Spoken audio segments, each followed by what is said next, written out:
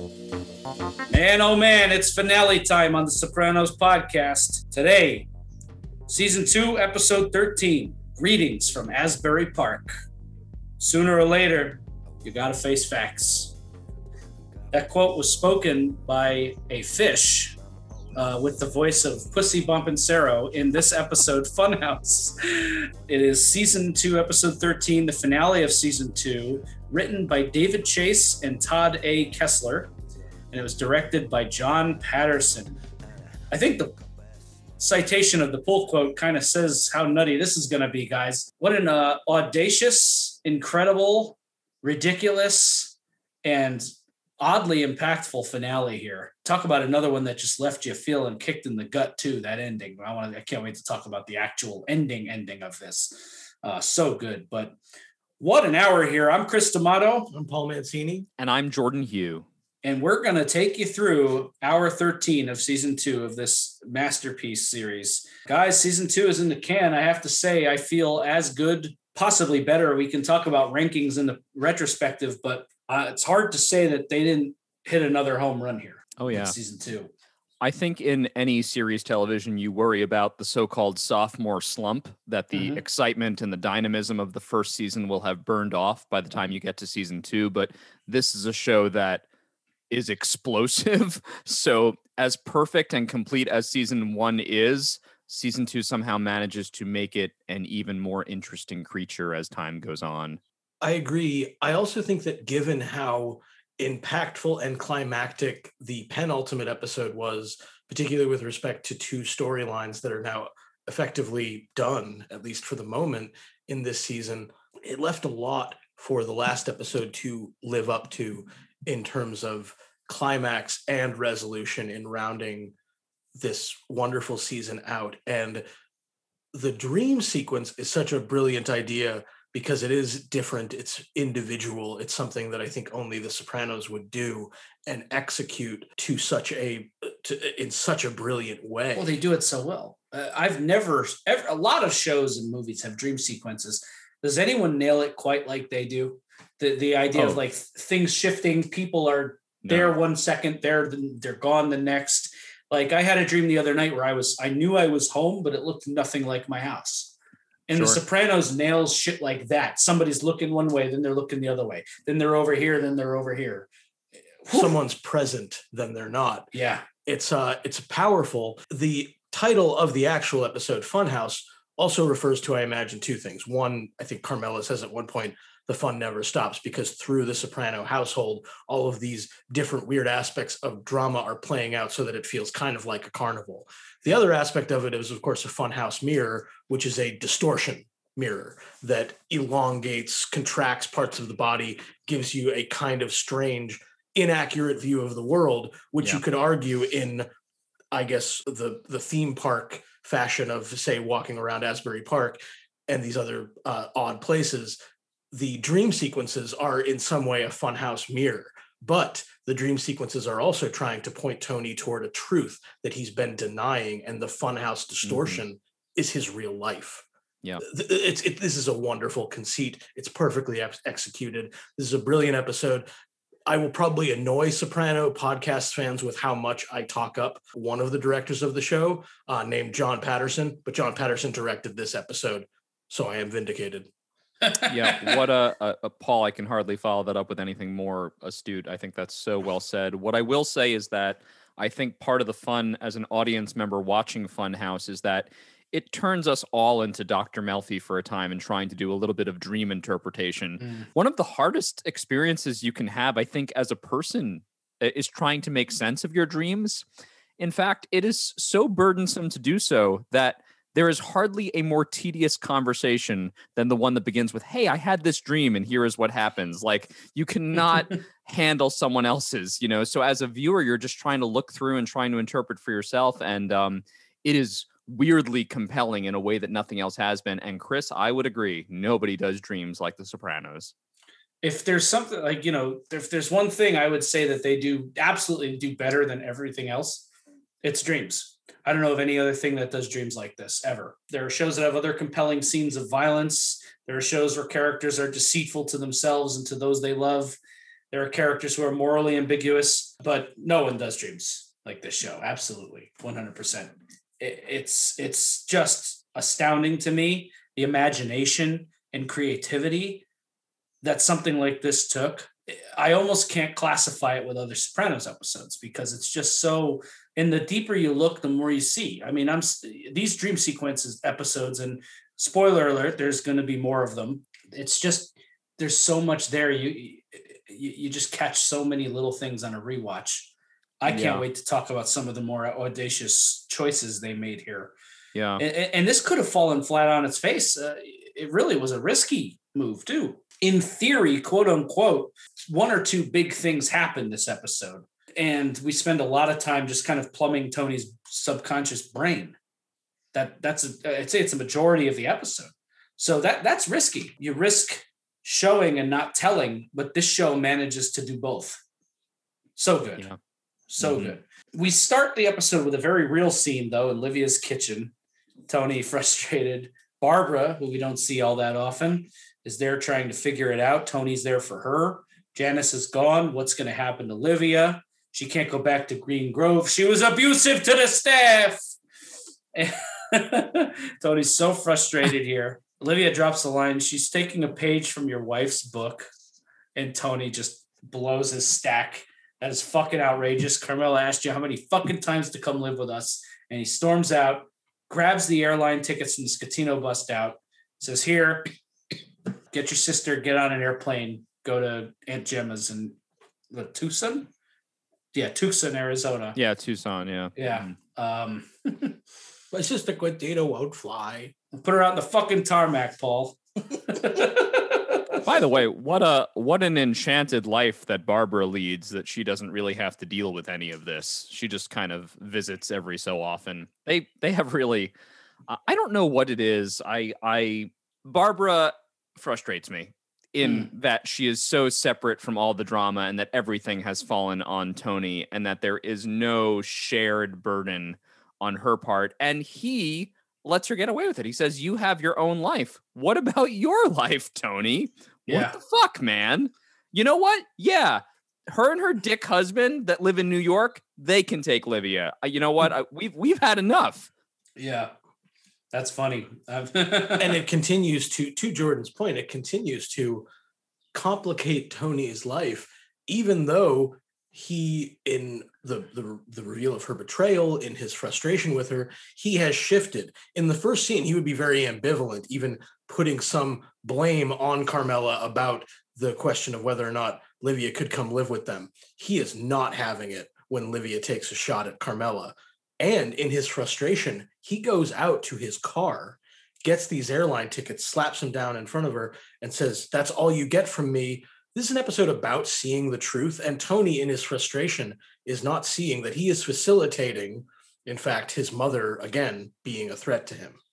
Yeah. By giving her these tickets that are illegally obtained. Yeah, well said. Moving along here, I think this episode benefits from a more methodical kind of breakdown top to bottom here if we're going to analyze these dreams. So from that scene, we move into this calling card scam in the Indian restaurant. Tony's getting a nice envelope. They're having what looks to be a delicious dinner. I love Indian food. I hadn't had it in my life until a couple of years ago for the first time. I like Indian food. I think there's certainly a lot of humor around the Indian food this episode, so I don't want anyone to think that I share the same feelings of many of the characters in the Sopranos universe about Indian food. I think it's delicious, but they have a nice Indian meal and then go right to Vesuvio, where we're let in on this calling card scam. They're having zucchini flowers that look fucking delicious. They look so good. Artie's cooking always looks fucking dynamite. Pussy orders sopa de mussels. This calling card scam is very fucking awful, but smart. It's just a great idea. Usually immigrants, no offense. Yeah.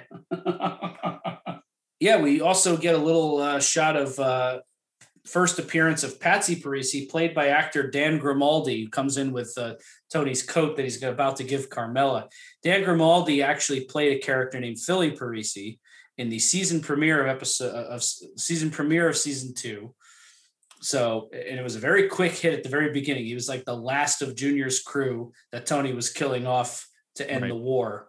And he was killed by Gigi in the first episode of season 2. And I guess they must have liked the actor so much they wanted to bring him back as his twin brother, Patsy. We find out in the dream that it's a brother. For anyone who might have seen Patsy and got confused or not quite remembered Philly from that episode, they mention it in the dream, and we see Phil with the bullet hole in his head.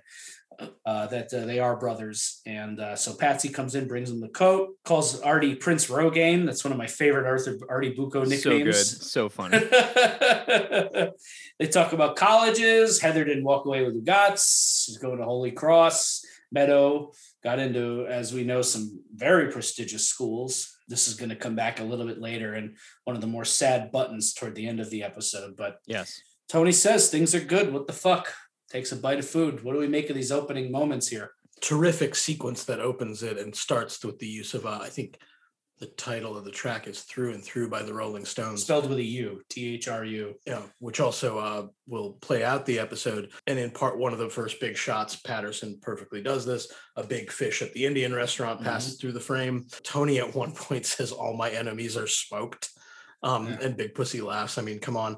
Really nice detail. I think when they finally get to Vesuvio and some of the boys are hanging out there, Big Pussy explains the calling card scam to Fiorio, who originally there had been tension with. Now Fiorio listens to Big Pussy break down this scam with admiration. And Tony looks on as Pussy talks with admiration. But for just a moment, we see some tension and some a feeling like a tinge of concern in Tony's look at Big Pussy. I wrote down, this is Gandolfini's acting at its most subtle and beautiful. And this will guide us through this episode. Something that he can't articulate is bothering him. The dream will have to show it to him. Excellent acting. You're absolutely correct, Paul. It's noticeable. And these have been peppered in throughout the whole season, by the way. These little glances Tony will throw Pussy. Pussy even talks about one to Skip when they had some kind of sandwich mishap. And he's like, there was a look. I noticed it. Since Pussy came back, something inside Tony has been screaming at him, and he's not come to reckon with it. Sure. Yeah, just a brief contribution here, and it does pervade the episode. Just, food is used in so many unique ways in The Sopranos, and food here at the top of the episode is used in a celebratory way. If you look closely at the dishes that they were being served at the Indian restaurant, a big fish is brought out, of course. They're celebrating again at Vesuvio, because what do you do after having a giant Indian dinner but go out and have a giant Italian dinner for dessert, Jesus, which is awesome. You know what? That's great. They're feeling good about life, and I'm happy for them, but we know that this food is going to turn, or is it the food? This is interesting use of food here in this episode. Yeah. Tony goes home, plays this little, Carmela's being a little cold, business-like, focused on what she's doing. Tony does this elaborate reveal of the coat. And this is, I have to think, Tony's way of trying to buy himself out of the drama of the last episode as best he can. One of the best ways to get Carmela to have a short memory when it comes to this stuff is to get her something nice. It's a payment for his lifestyle. Exactly. Yeah. He's going to pay one way or the other. Got to serve somebody. They have a moment of sensuality, and they go upstairs, and she's wearing the coat, and they fuck, and it's nice, and we're oddly happy for them, even though this marriage is hell on earth. And when Tony is having a little fun with her, I think Patsy actually put the dress inside a suit bag, so it looks like it's a suit that Tony got for himself. And he's saying, "Oh, there's air in the bag. The only thing to do is to let it out, the air out." Then Tony farts and shits miserably for about half the episode to let the air out and come to see the truth about Big Pussy. So very cleverly rendered.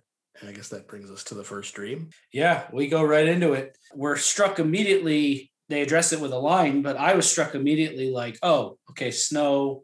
They're coming up on Meadow's graduation, and there's snow on the boardwalk. Something is off here. Right. And he mentions it. It's a spring snow, but this can't be real where he is and what's meeting. And then we learn very quickly through the absurd dialogue that all is not as it seems, and we are almost definitely in a dream. Tony has some kind of diagnosis of cancer.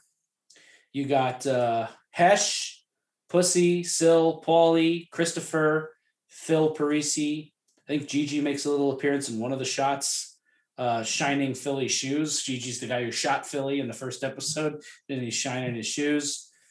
He apologizes to Philly. Tony's going to light himself on fire to spare everybody. But, look, there's going to be a lot of interpretation and analysis here. I think the cancer metaphor is pretty apparent. There's a cancer, there's a growth, there's something that in the family that isn't well, that is metastasizing, growing, needs to be cut out. And Tony lighting himself on fire has to be his fear of acting on that, because it's dire consequences. This is life and death stuff. And God, what if you're wrong? That's what they did to Indira Gandhi as well, which is mentioned later in the episode.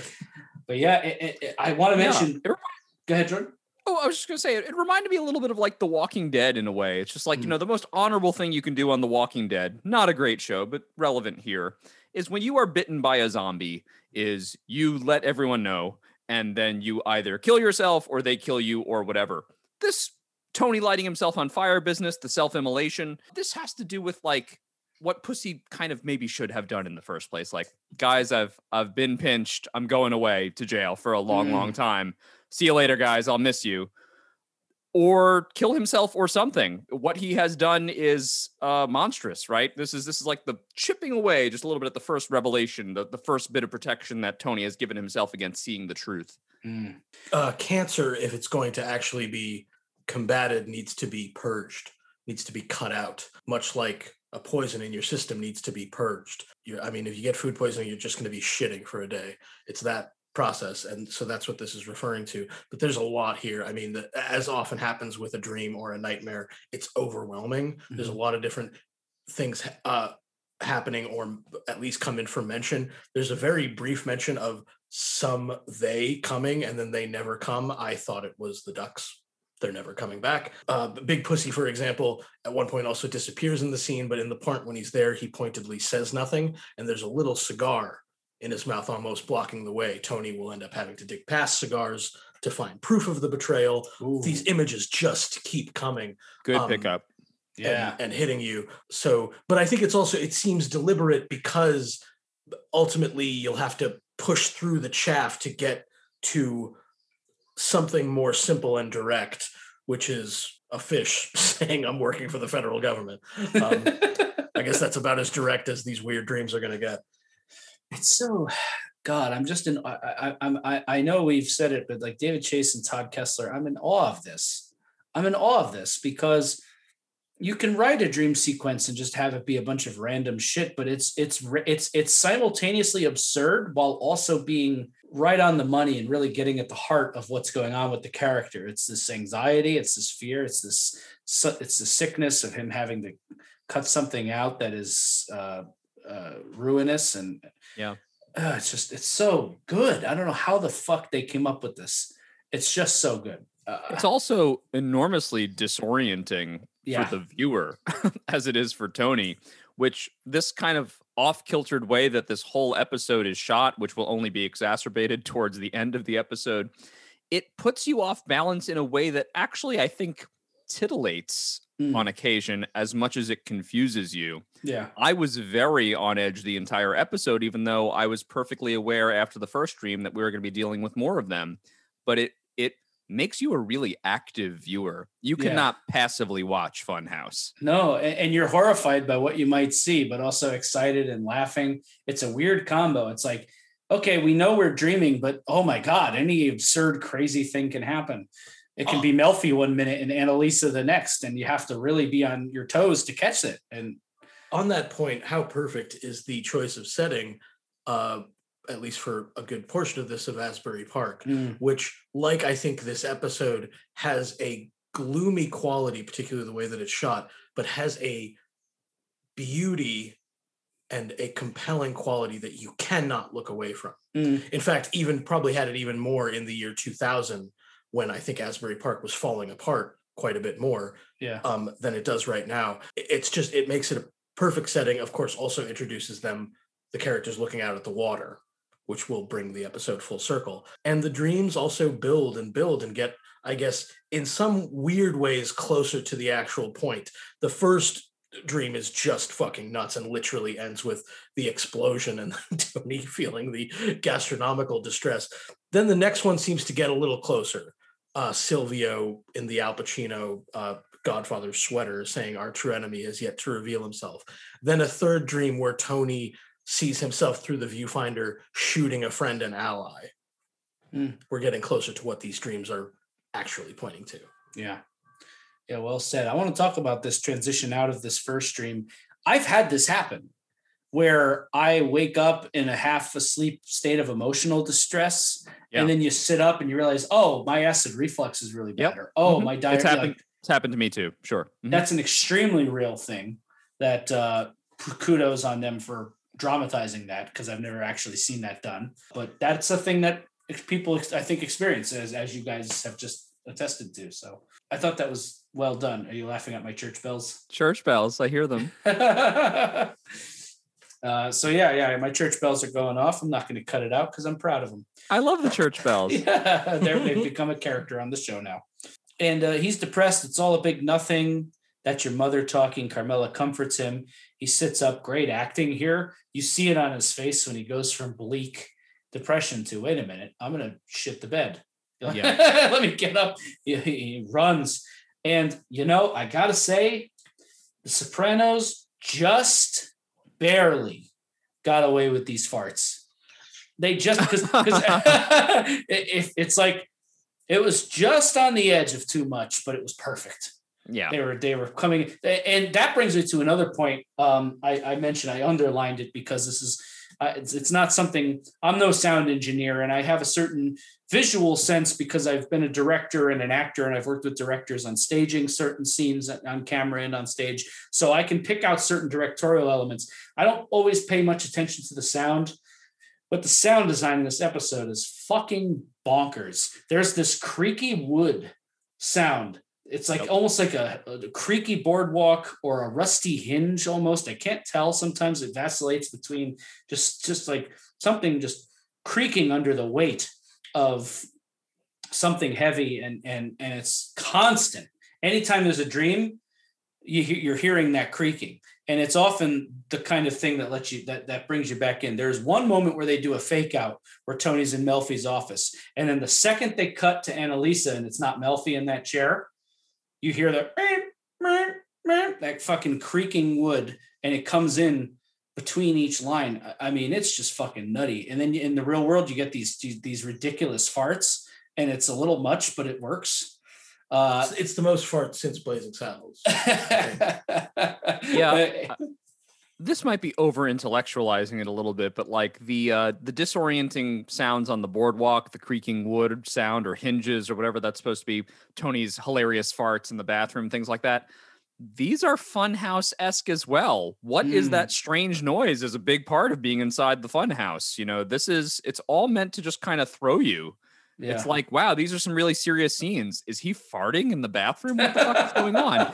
Wow, this dream sequence is crazy. What is that noise? Is something coming? Is something large looming? Is that wind moving through the boards of the boardwalk? What am I listening to? Everything in this episode is so aggressively confusing. Yeah, it's disorienting. Silvio in the much later scene has to leave the room with Big Pussy on the boat because that fucking noise. There's some kind of dinging going on the upper deck of the boat. And it's not like Silvio to be so disoriented. Yeah, it's all over. This confusion, this disorientation, these sounds that interject themselves. It's in the dreams and it's in the reality. It's so good.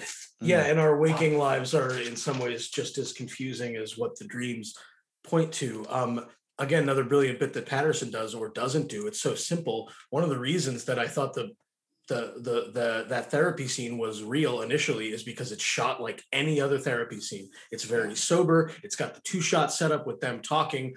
There are certain things that when you look at it, I think in retrospect should be giveaways. First of all, Tony looks too healthy for being, say, 24 hours out of this food poisoning thing. He looks too good in the scene. Secondly, his upfront talk about killing Paulie, even though it was in a dream, is too much. Yeah. I think for the way Tony would behave in real life, still being guarded with Melfi. And so then that wonderful reveal of Annalisa is so great, but the dream does point to truth.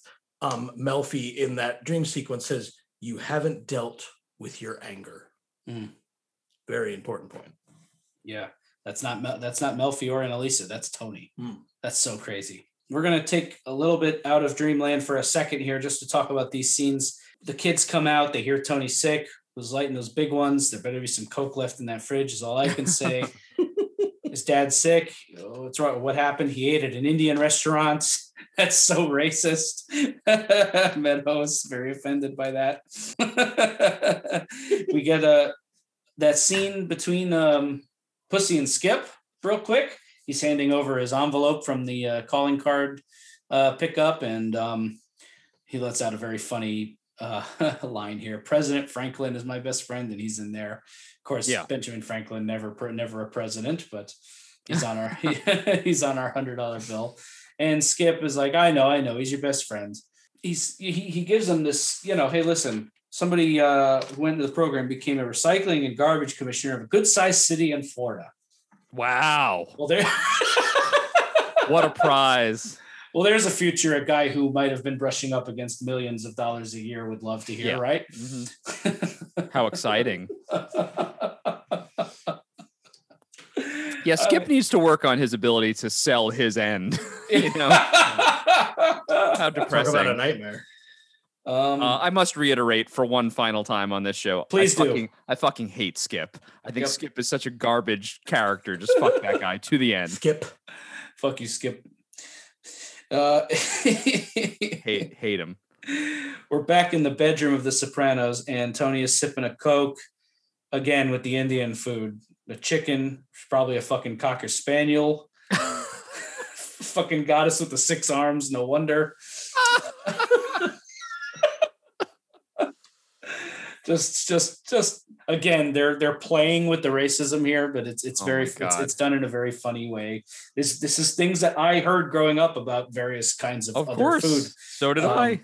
Yeah, I had uncles and aunts. And when you are Italian, there is let's just say it, there is the tendency to make fun of every other race and culture's food. Everything else that everyone eats is some kind of disgusting animal prepared in an alleyway. And I've heard disparaging things about everything from Indian food to Irish food to Chinese food. If it's not Italian, it's somehow like not nourishing food. Yeah. Yep. That's very real. Yeah. Absolutely. I'm also Italian, and I grew up with some wonderful Italian cooking. I've come over the years to love a lot of different kinds of food, including Indian food. Yeah. But I'll also say, like, if you this is another maybe a racially tinged joke, but you guys have heard that curry makes you hurry, and if your constitution is not used to it, it could affect you in an imbalanced way. But of course, all of this is, as Melfi points out by the end, a deflection. It's not really about how you got food poisoning. It's about the much more dangerous poison, the purgation of which is going to be much more painful. Sure. Absolutely. Yeah, absolutely. On a personal note, I spent like a third of my New Orleans portion of my honeymoon on the toilet. I mean, just because I wasn't used to everything I cook with down there. It's a whole different, that is real when you're not used to something, but. Sure. And on the record, I love Indian food, but these jokes are still funny. I'm sorry. Yes. I agree 1000%. Anytime I've had Indian food in my life, it's been like, oh my God, it's so good, so tasty. I could eat buckets of it. But yes, fart jokes isn't like highbrow humor, but it gets me every time. Yeah, exactly. Absolutely. Yeah. Listen, Shakespeare joked about farts. This show is often Shakespearean. We say it all the time. Yep. Back on the boardwalk, Junior is staring out a window. We had a very funny shot of a scowling Junior. Very interesting, weird shot. We get that face, the big Asbury Park face there. What's that? That thing has a name. I'm forgetting the name of it. But yes, it does have a name. Is it Tilly? Something like that? Not sure. Maybe. Let me take a quick hot second look that You're up. talking about like the clown-faced boy with like I think it's called Tilly for some reason, right? I'm gonna look this up. Like the Tilly mural or Tilly painting or Tilly. You're completely correct. Yeah. The nickname of 2 murals of a grinning figure that were painted on the side of the Palace Amusements building in Asbury Park, New Jersey. Tilly is an amusement park fun face painted over the winter of 55 to 56. I actually know that because of Kevin Smith's Instagram account. He had posted a Tilly thing, but yeah, it's Tilly. Yeah, Tilly. Very good, Jordan. Wow. Impressed. Always impressed with you. We get this just random fact. We get this echoey Silvio. Who are you looking for? Someone's looking for me, Tony says. Silvio shows up dressed exactly like Michael in Godfather 3. He's got the sweater and everything. It's the same exact thing Michael Corleone is wearing in that scene where he says that famous line in the much disavowed Godfather 3 sequel. That'll be argued about to the end of time. Maybe we'll get into it on another episode. But yeah, he gives him the arch enemy has yet to reveal himself. And he just kind of scrolls by. Tony's walking in place, but there's kind of this weird effect where Silvio is gliding past him, even though Tony's background isn't changing. Then we get this absolutely psychopath fast cam over to the viewer where Tony looks in and he's playing some kind of card game with Paulie. We got more of this ridiculous, annoying squeaking wood. Shoots Paulie in the chest, foreshadowing, obviously, that Tony is thinking about killing a friend. It's just not the right friend in this dream. But again, and then we get into we talked about this a little bit. He's in Melfi's office. I'm having fucked up dreams, fever dreams. Some people are more self-destructive than others, says Annalisa. You going to make me eat something now? No. Up, vomit. So, what do we think of these beats and everything leading up to Tony getting up and throwing up again here? Shooting Paulie very also reminiscent of how Richie Aprile dies in the previous episode. So just being shot while you're sitting down seems to be a thing that perhaps is not desirable. You want to, as is known in literature, you want to die on your feet. Yeah, and in the mob culture, there's a phrase "stand up guy." Yeah, you want to stand up when your time comes. Right. So that's going to come into play in a few minutes. Yes, for sure. Very good. So this happens. Tony is shivering. We get more creaking wood, this hilariously small car with Adriana, Christopher. Furio hands Tony toilet paper. I don't know what to make of that necessarily, except that Furio is kind of Tony's clean up the mess guy. This is inscrutable to me. I have no idea why the car is small. I don't know why Adriana's there. I don't have any idea about the toilet paper. No clue. I got nothing for this one. Yeah. Well, we'll leave it up to, I guess it's one of those things that's up to viewer interpretation, but. Yeah, and they're going to maybe it's broadly stated they're trying to find somebody. They're trying to find Big Pussy. Yeah. They're looking, there's a sense of searching, right? All of these have a sense of we're looking for somebody, we're looking for something.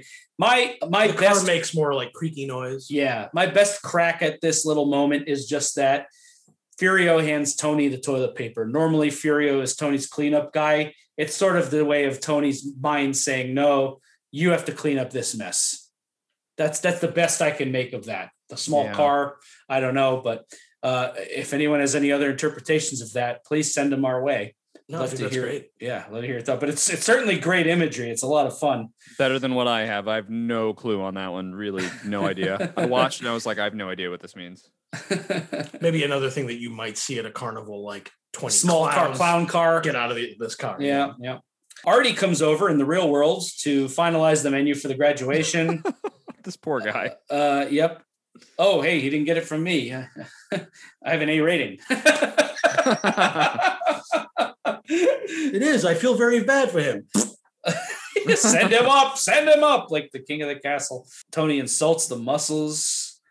Oh, you ate at an Indian restaurant? There you go.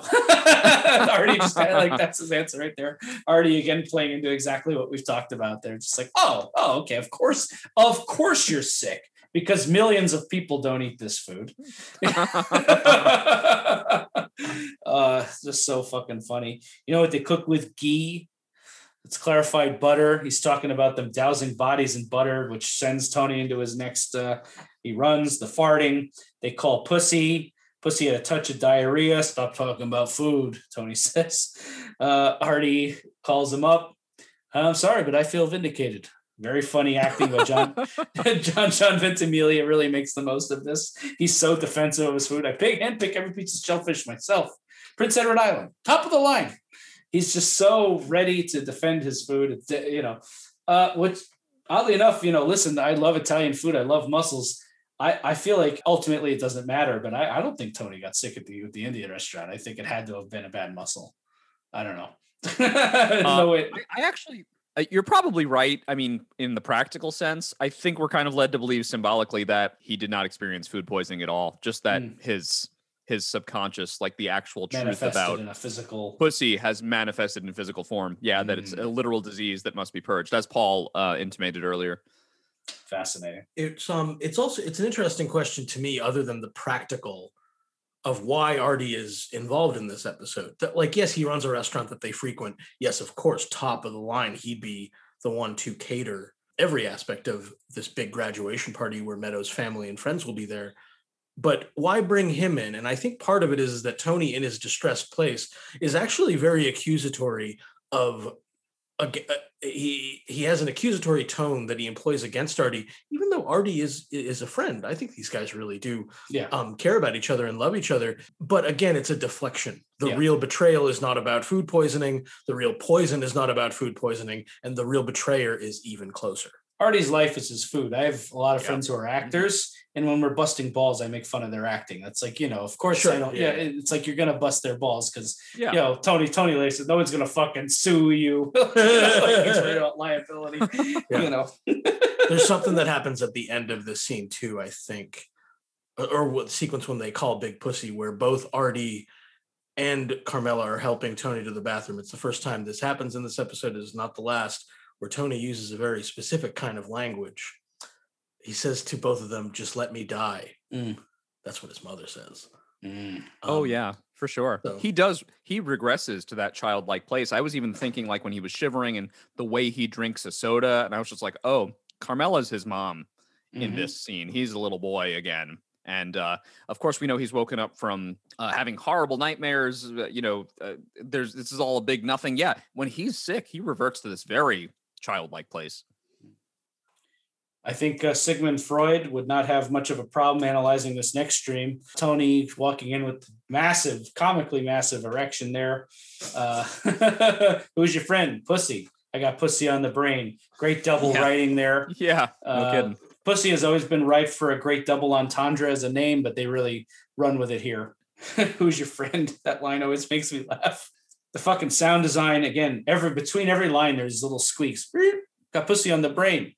Always do. It's like, it's so nutty. Someone sat there and did that. God, it's so crazy. I want to hug everybody on this show. Fucks are right on the desk. Boom. Then, what's he smiling for? Oh, he's gritting his teeth. He's freezing. No, he's smiling, Carmela, but sorry. Yeah. And then we get Dr. Cusimano, what a useless fucking piece of shit. I fucking hate him. How great Some ice chips. Fuck you. Ice chips. Yeah, I think Cusimano checks his watch 3 times in a 2-minute scene. Oh, yeah. Well, Dr. Cusimano and Jeannie will do everything in their power to get away from them as fast as possible, even though we saw in Hit as a Hit and that they have no problem laughing at or mocking gangsters and bringing it up, like, talking hot shit with his cigars at dinner, but actually putting them in the room to take care of Tony. It's yeah, cool. Cusimano's annoying. Fuck him. Back to the dream. This is also really interesting and important because we're dealing with something that is another brilliant aspect of anticlimax. The sexual tension has been building between these two characters since the first moment of this show, since the pilot. And here they finally smush, and it's a dream. And it's not sexy. It's weird. It's uncomfortable. It's kind of overexposing in a way, and very much like Tony fucking the born-again Christian girl in House Arrest, and Jordan pointed out, this seems to have no positive benefits on his mood. The redirect from his real problem, which is big pussy, to, I guess, a different idea, which is regular pussy, is not going to save him. He's going to have to deal with this just like he has to deal with his anger.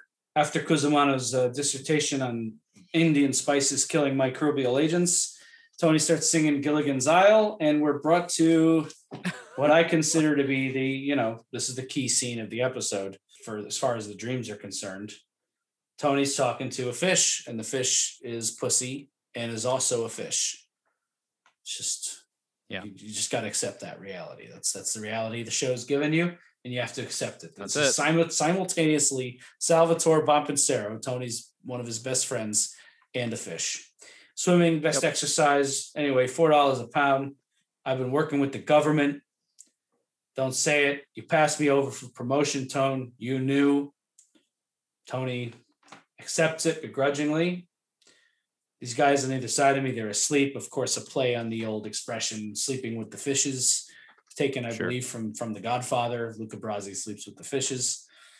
fish imagery, very prominent in mob things like that. And Tony flips the thing over. What do we make of this fish scene? What a wild way to deliver this information finally. Yeah, well, though wild, it's the most direct of the dream sequences, right? Though it's completely absurd. Yeah, he's talking to a fish. The fish is extraordinarily, the fish is extraordinarily direct with the information. There's no room for misinterpretation by the audience. Yep. The fish speaks the complete truth in Pussy's voice. This is the epiphany moment of the episode. And throughout part of this episode anyway, there's been this problem, which is that, at least as they purport it, they think this is what happened. Tony got food poisoning, so we have to figure out the culprit that gave him this, which I guess would be an item of food, and this identifies a piece of fish, but ultimately it's Big Pussy as the real poison, as the real traitor. So the imagery has come full circle here. And dreams come from a lot of images in your own dreams. This happens to me. It comes from something like, oh, I saw this during my day. Maybe that prompted this in my dream. Of course, there's the mob connection with fish. Luca Brasi sleeps with the fishes, the ocean, the sense of place at Asbury Park, like the visual setting. And then on top of that, Tony glances at this huge fish that was brought past him in the Indian restaurant. So he was looking at huge whole fish lying there dead. It's so brilliant that comes from that works. The fish imagery works on 3 different levels. So good. Yeah. And he flips it over. He's getting dressed. Carmela's like, absolutely not. We have the graduation. Tony's like, cramps are gone. I got to go out. He's not wasting any time. This dream is the one that moved him to action. He's getting dressed. He's not actively, she still looks like hell, but he's not actively shivering and curled up in a ball shitting. He is getting up. Carmela says, God help you if your head's in that toilet bowl for graduation tomorrow, because I sure won't. And he goes to Pussy's with Silvio. We, the audience, know what this means, that he's showing up ready for business. Oh, you're going to go look at a boat. You show up, he makes a point to go up to Pussy's bedroom so that he doesn't have time to put on anything, do anything differently. They pull him out of bed, make him throw clothes on. Silvio's watching him get dressed as Tony runs to the bathroom. Very smart. We know later in the episode that at the same time, Paulie is at the boat, probably arranging it or whatever the hell they worked out with the boat. Sal gets taken downstairs and Tony uses his stomach virus to snoop around, and in the bottom of the cigar box, he sees it. He tells Paulie in season 1 when he's wondering, I want you to see that wire strapped to his body. I want you to see it. Tony sees it with his eyes, taps out the bottom of the false bottom of the cigar box and sees it all there. And he goes down, ready to go look shopping for a boat. And you can kind of see a little look on Silvio's face, like, oh, we're on. This is on. It's time. Yeah. And it's time. It's time to talk about this, guys. They take him out to the boat, and we all know where this goes. We all watch the episode. Devastating. Wonderful last dream sequence that Tony briefly has in the car. Yeah. Where he announces he just gets to talk about his wonderful boat. I guess I'm sure also reflecting a dream-like wish. Meadow in the dream anyway reveals that she's going to Columbia, which if she were to decide that, might as well be like going to school in New Jersey. Right. Hop, skip, and a jump. Yep. That's where they'd want her. Right over the bridge. Close, But yeah, let's talk about this. The first thing I want to say is a technical thing, and then we can get into the rest of it. Sure. I want everyone out there who has never seen it before to look back on that scene or rewatch it and realize that they did not shoot those interior shots on a boat.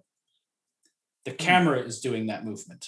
They rig the light, that rocking, that sick when they're inside. Obviously, they shot the exterior stuff on a boat, but those interior shots of Pussy and during that whole execution scene, the tequila, the confrontation, the lights are rocking, the camera's moving, the actors are swaying. Yeah. No boat. They all just made that look that way. That's really cool.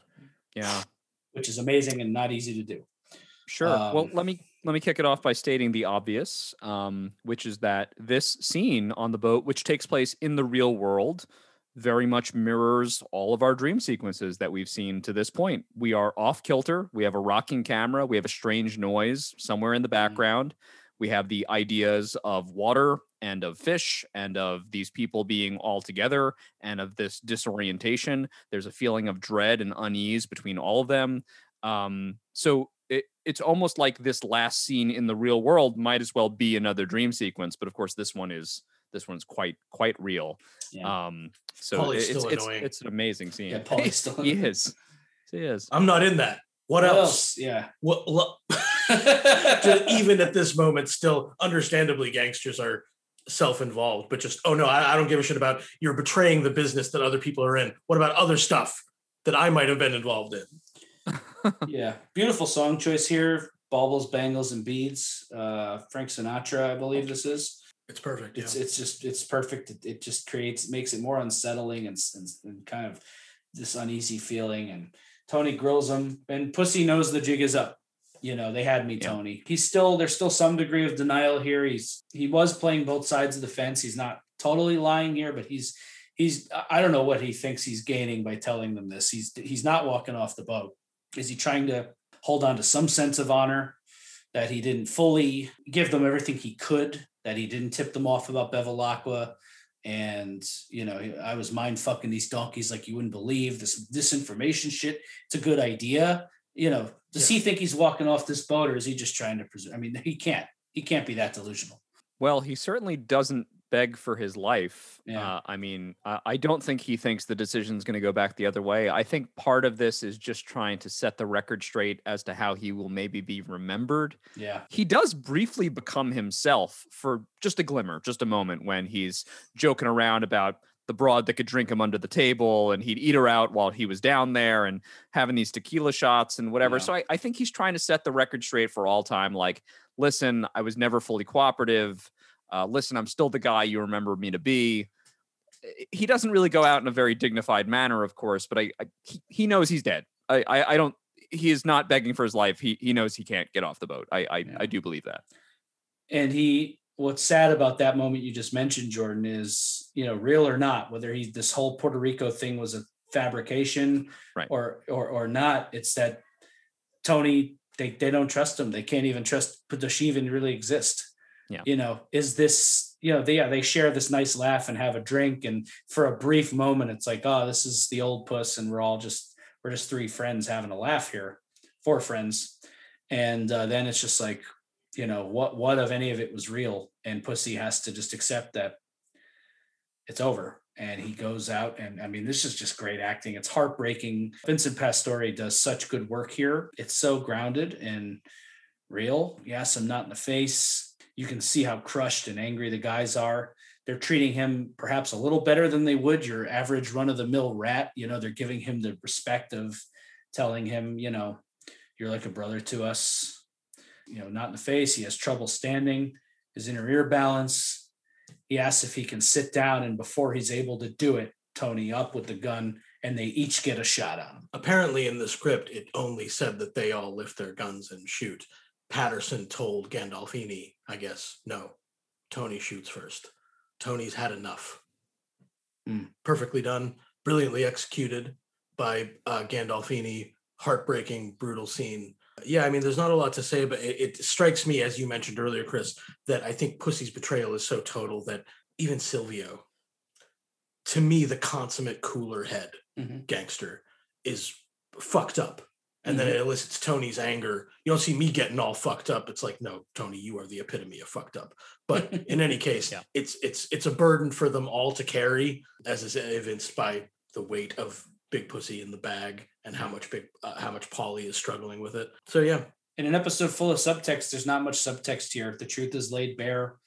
The cancer is cut out. It's devastating to everyone involved. And it's over. The show, I love that the show really takes its time with this. They let the scene breathe. They show a very long shot of Tony and then cutting back to the water as they drive out. That's Pussy's home, is for the rest of eternity, is out in the ocean blue. And also this burial at sea kind of makes him into a kind of a symbolic fish as well, which is something we can maybe hang on to as an image. Yes, absolutely. Get the weights, they dump them. And Tony's home watching The Temptations a few minutes later. Clearly not there mentally. He's fried. Sure. He's obviously, this is taking a huge toll on him, and he has to put on the face. He snaps a little bit of Carmela, Whose fault is that? Don't press your luck with this diarrhea. And Livia calls. She's been picked up at the airport. These fucking stolen tickets. And as this phone call is happening, Harris and Cubitoso show up. They have a warrant. They've already searched the Suburban. They have the tickets. Boom, mail and wire fraud. They got evidence linking him to the Scatino bust out. He's under arrest and they're searching the house, pulling him out on the eve of Meadows' graduation. Her and a bunch of friends come in at the worst possible moment. And we have that awesome scene between Meadow and Carmela upstairs in Meadows' room. What do we make of all this? An interesting bomb to drop after what just happened. Yeah, the episode could ride this to the end, but here's another last little fuck you to everybody. Yeah, sure. It's rough. It's deeply embarrassing. I think humiliating for a young woman to see your father carried off like that anyway, let alone coming back in a celebratory mood with a bunch of friends I guess the night before graduation. And she says as much. She rushes up to her room. When Carmela goes and talks to her later, Carmela certainly feels for her, but I also think, of course, in some ways reflecting Carmela is reflecting her own embarrassment and her own feelings of upset. Can't you wait until sometime later to persecute him and to persecute us? That's the way that she's viewing this. In an episode where a lot of the main characters flounder, to me, not surprising that Meadow comes to center pretty quickly. This is who Dad is. And if my friends don't judge me, and if they do, I'll cut them off. You cut off what's cancerous. Mm-hmm. And that's the way Meadow looks at it. Yeah. I can't say it better than Paul. I think actually she's learned the lesson that Tony was trying to teach her by giving her Eric's car earlier in the season, right? Yes. Hey, don't forget where you come from. This is our business. You know what? She's learned. She knows. She gets she can't be embarrassed or hurt by this because this is the truth. She understands that. She's a smart girl. Yeah, that's why I like the scene so much. It is a kind of a long time coming moment for her where her arc in this season comes to a close. She reaches somewhere here that she wasn't earlier this year. It was good to watch, and made me kind of sad and proud of her at the same time. It was sure. Well, this is a sort of another kind of graduation, right? This realization. Mm-hmm. Tony's getting printed. I love the moment he tosses the little ball of garbage at a random FBI guy at the desk. I tell you, Frank, I forget about any deli trays coming your way in the future. I love this show does it well, but you can see it in other things too. I love petty I love petty back and forths between lawmen and criminals like this. It's just, it's good stuff because they want to win. They're on opposite sides, and Frank thinks, they all think they got some victory on their hands here. And Tony is, upset, but this is a loss, but he's also trying to keep up his swagger, but he's sick. So he's like falling. I got food poisoning. You think this bothers me, you fuckhead? Like that. They lock him in his cage. He gets out. He's out on bail. Neil Mink calms him down. There's no capital crimes here. Go on with your life. So this is something that's going to be hanging over if there are future seasons of this show. But for now, Mink is telling him, hey, look, you're fine. Like, we'll get through this. Go live your life. Go to your daughter's graduation. Don't stress it out. And then Tony in Melfi's office, my mother, my fucking goddamn idiot of a mother. You'd think she was never married to Johnny Boy Soprano. This is my, other than perhaps the first scene with them in the diner in episode 1 of this season. This is my favorite Tony Melfi scene this season because it's simultaneously growth for Melfi, but it's also, it just says everything you need to say about their therapy in season 2. It's just roadblock after roadblock after roadblock. Tony is just in no condition to confront any of this. He's so regressed, to talk about what Jordan was talking about earlier, that he actually he quotes Livia directly. Poor me. Yeah. Poor you, poor me. That's right out of Livia's playbook. He is just blowing her off, not having it, tells her, fuck you. And she is having I love her realization here. At some point I became scared of you. And that's kind of what interfered with the work. She is over it and she's ready to get to the bottom. She's asking him big questions here. What kind of a mother did you have? What kind of other trauma did you deal with? If she tried to kill you, what did you grow up with? What about your father, the tough guy? Was he able to protect you kids from your borderline mother? And Tony is just outright bouncing, deflecting, like, just swatting her away, not taking her seriously. I had a dream I fucked your brains out right on that desk. This scene rules, but it's I felt similarly, and I was glad in that moment that she allowed herself to feel frustrated and even offended by that. She has every right for him to speak to her in such a way. You threw that at me like a rock. Very proud of her for this scene. It's hard. Tony has certainly been through a lot, and his denial system is powerful and immense, as are his deflections, which she points out directly. And this isn't going to get better until he starts to really confront it. It brings it all full circle. It actually, to me, is more the essence of this final episode than even much of the specifics. In the dream, Big Pussy was, as a fish was saying, as we use for a pull quote, sooner or later, you got to face facts. And in this scene, in a much bigger way, thematically, Melfi is trying to impress upon Tony that in spite of your deflections and in spite of your rants about your mother or racist rants about Indian food, you got to face up to what's making you angry. Because also she's too smart for this. I've been treating you 2 years. I pick up sorrow coming from you. What else has happened? Nothing. Lie. The biggest lie. So where are we? Yeah. And they hit another wall. Maybe, baby. And he goes off singing very flippantly. She's disappointed. Yeah. But as dark and as bleak as this is on Tony's end of things, we have one caveat that Melfi climbed out of the hole she found herself in. She realized what her problem was. She became afraid of him, mortified by him, terrified of him. It caused her to decline and spin out of control. She got a handle on it. She's being medicated. She addressed it in her own therapy, and she confronted it with Tony. And she's ready to do the work, is Tony. But at least Melfi is out of her self-destructive pattern. So we can be happy for that, because it's the last we're going to see of her this season. Any final thoughts on Melfi and her arc here? And I would only add that Tony's behavior here is perhaps relevant to what we keep seeing in our dream sequences. The Asbury Park boardwalk, palace amusements, however you want to refer to it. It's meant to be a place of good humor and of fun, and where clownish behavior would be acceptable.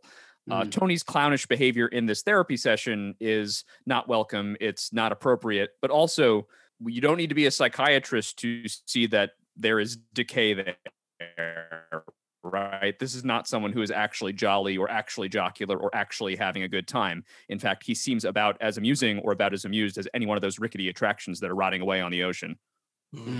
Nice. Yeah, very well said. There is something to that, especially, Asbury Park has a very specific look. It's like, it looks like kind of fun and amusement parky, but also well past its prime. It kind of brings up that nostalgia, and it was chosen for a reason. Very well said, Jordan. I like that a lot. Let's talk about the end here, because we're kind of buttoning up all the last little holes. It's graduation day. Meadow graduates. They're out there in the audience.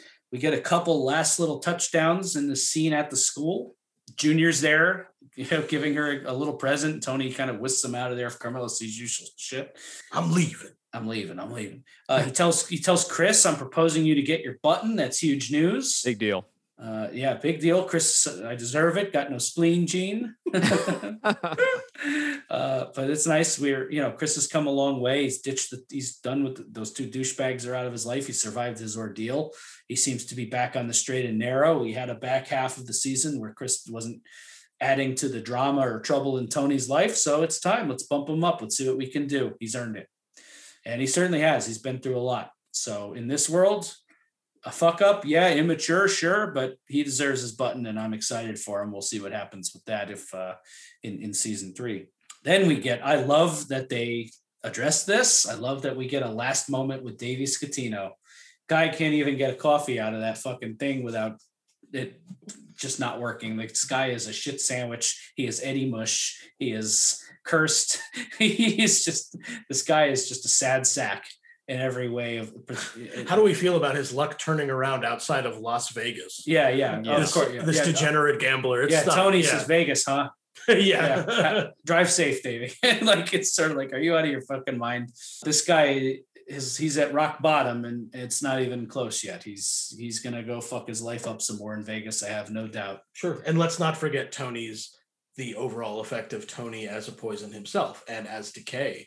Davey will be involved in the last sequence in this episode, the montage that shows the different aspects of their business as well as its after effects. Dave and his life just spinning out is an after effect of that. Yes. And look, I'm sure the state school he's going to is fine. And this is not a knock on state school, and education's an education. Ultimately, it's what you make of it. But he wanted to go to Georgetown, and they didn't happen for him. Vic must not have been able to drum up the cash.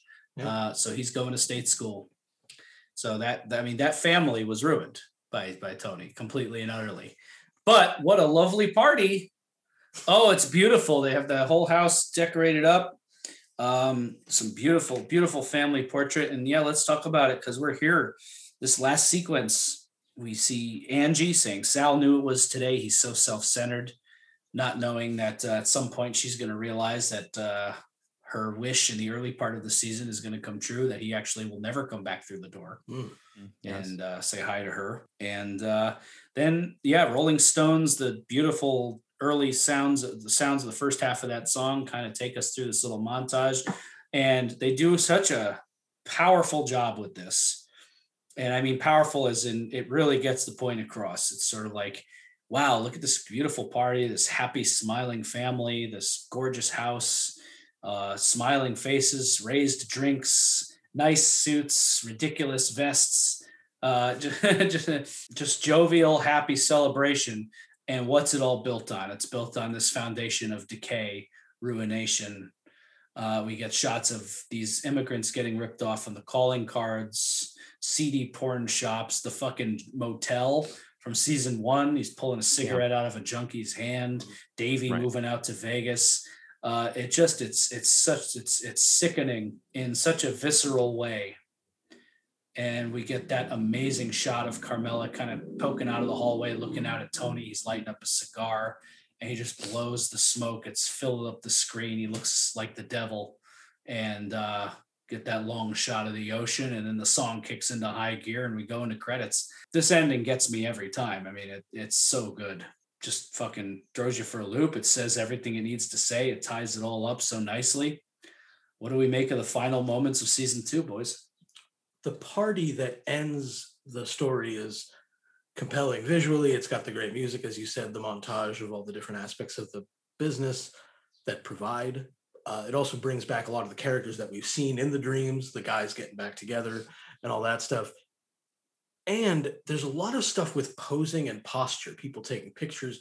AJ, I think, has a video camera and people posing, wearing the mask in a way. But when Carmela's looking for Tony, Tony's alone. And his face is sort of inscrutable, as you said, kind of looking like the devil, like there's just nothing there. It's another kind of mask, but it's his lone mask. And he lights up that cigar, and then it dissolves to the water, where I assume his mind is. And it is beautiful, but it is very unsettling to me to watch. And so we wear these masks, but we hold our secrets. And that's how I felt at the end, moving in its way and very powerful. So Sopranos podcast listeners, I think already know that I work in public education. I'm a school teacher, and listen, graduation is a big deal in school. It's the biggest deal. And my colleague, who I won't name on the podcast, who's a senior teacher, in fact, she was my mentor when I first started teaching. She always referred to high school graduation as the last sure thing. And excuse me. I think what she meant by that was, after high school graduation, we see a lot of things fall apart in families. That's when parents start to get divorced, grandparents start to die, children become distant from their parents for one reason or another. But somehow you can always get to the high school graduation somehow, like every family makes that. So it's not an act of individual achievement, but it's sort of a family achievement. And you all you all get there together. So it's a greatly moving scene. It's intercut with these brilliant scenes from Tony's corrupt empire, everything from, the Titleman's motel to the calling card scam to, everything going on there. We know that Chris is getting his button, and it's just, all of our characters have graduated in this moment in this way. But the last shot of this episode is the ocean, as if to say, we're still in the funhouse. I don't know that I'm going to top that. Are you any final thoughts on this episode? Oh, I wanted to mention, we titled this episode Greetings from Asbury Park, which of course is a riff on Greetings from Asbury Park, New Jersey, the Springsteen album. Don't need to reiterate that Stevie Van Zandt is a part of the E Street Band, famously. And the character of New Jersey is really present here in the fact that all the dream sequences are set in and around Asbury Park that we've talked about quite a lot this episode. A very Jersey place. A very Jersey place, like the most Jersey place. And we've talked about this on the show before, especially in our first season, but like New Jersey takes a lot of hits. It is the butt of like every joke. Like, yes, people make fun of the South for like, ha, ha, ha, incest, and they don't read or whatever. But New Jersey, what has it done wrong? It's a perfectly northern place where a lot of hardworking blue collar people live. And this episode is kind of a running symbolic commentary on the decay that preys on working class people and what that looks like over time. Asbury Park in its heyday, I encourage the listeners, go look at the historical photos of Asbury Park from, 80 years ago, 100 years ago. This was something beautiful, but time and the culture and the decline of the American middle working class has just preyed on it. And Asbury Park has become kind of a symbol for this thing that preys on good people. Of course, I'm thinking of the Scatino bust out, but I'm also just thinking of, how the culture itself is stuck in this fun house, that actually the amusement park decayed is something that is more true and more relevant than the amusement park in its time of good quality. I just thought that was really especially relevant, and especially relevant to this dark undercurrent that runs through all of The Sopranos, that it's not just the story of these characters, but it's, in a way, it's very much an American story, the story of the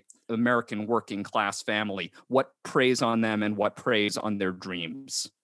Amen.